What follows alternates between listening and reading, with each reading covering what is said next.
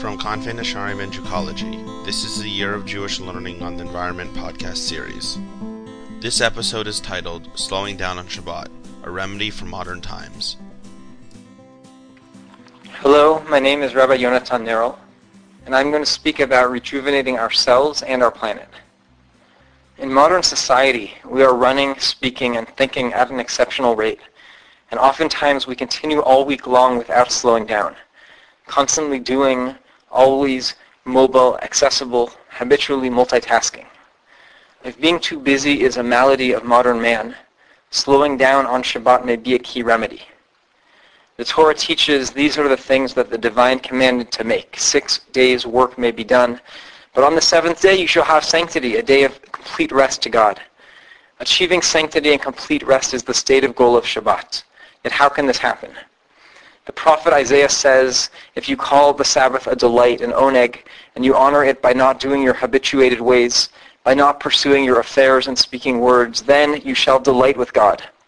According to the Talmud, not doing your habituated ways means that your walking on the Sabbath shall not be like your walking on weekdays.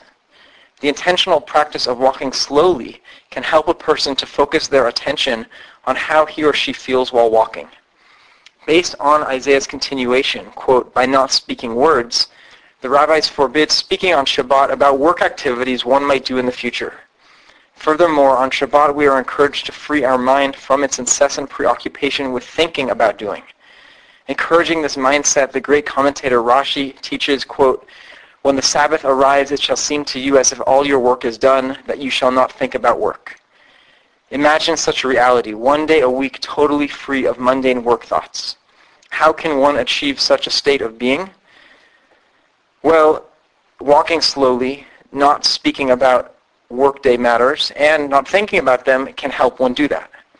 Every week, Shabbat can remind us that we are first and foremost human beings, not just human doers. Rabbi Daniel Cohen, who teaches at the Sulam Yaakov Rabbinical Program in Jerusalem, states that, quote, our natural soul state is one of rest. By our spiritual nature, we are one with God, who is total presence and being. Shabbat is the place of constant access to the quiet, to the perfect rest in the bosom of God. In addition to conscious movement, speech, and thought, Rabbi Cohen encourages the spiritual practice of meditation and quieting on Shabbat as a means of reaching true oneg, or rejoicing with God. Today, we live in a society which is constantly doing without sufficient regard for being, and at the same time transforming the natural world without taking time to reflect on the long-term consequences. A New York Times Magazine article commented about lifestyles in the United States, a nation of remarkably well-paid, productive workers are becoming increasingly reluctant to pause from their labors and refresh their souls. End quote. The society that rests and reflects the least is the same society that extracts and consumes the most. This mastery of the earth without sufficient contemplation of its consequences has extincted species, altered the climate, and polluted the air.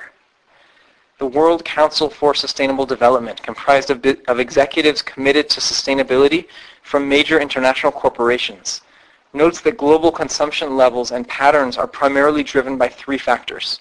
First, rapid population growth. Second, the rise in global affluence and associated consumption. And third, a culture of consumerism among higher income groups, who account for the greatest per capita share of global consumption. The report continues that, quote, global consumption is putting unsustainable and increasing stress on the Earth's ecosystems. 60% of the Earth's ecosystem services have been degraded in the past 50 years. Natural resource consumption is expected to rise to 170% of the Earth's biocapacity by 2040. Shabbat offers great potential to reduce consumption and thereby benefit the natural world.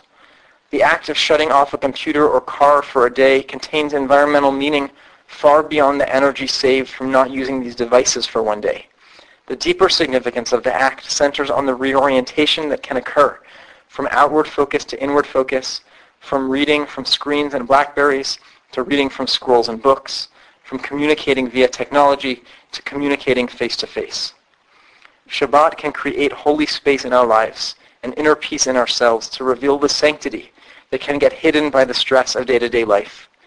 By moving us from incessant doing to the pleasure of being present with the source of all existence, Shabbat can transform our lives. We will then become more aware of our surroundings and take better care of God's creation. Let us connect to this potential for renewal and rejuvenation and help bring tikkun olam, repair of the world, to ourselves and our planet. Thank you. For more information on this topic, please visit konfeinisharim.org/learning or jewcology.com.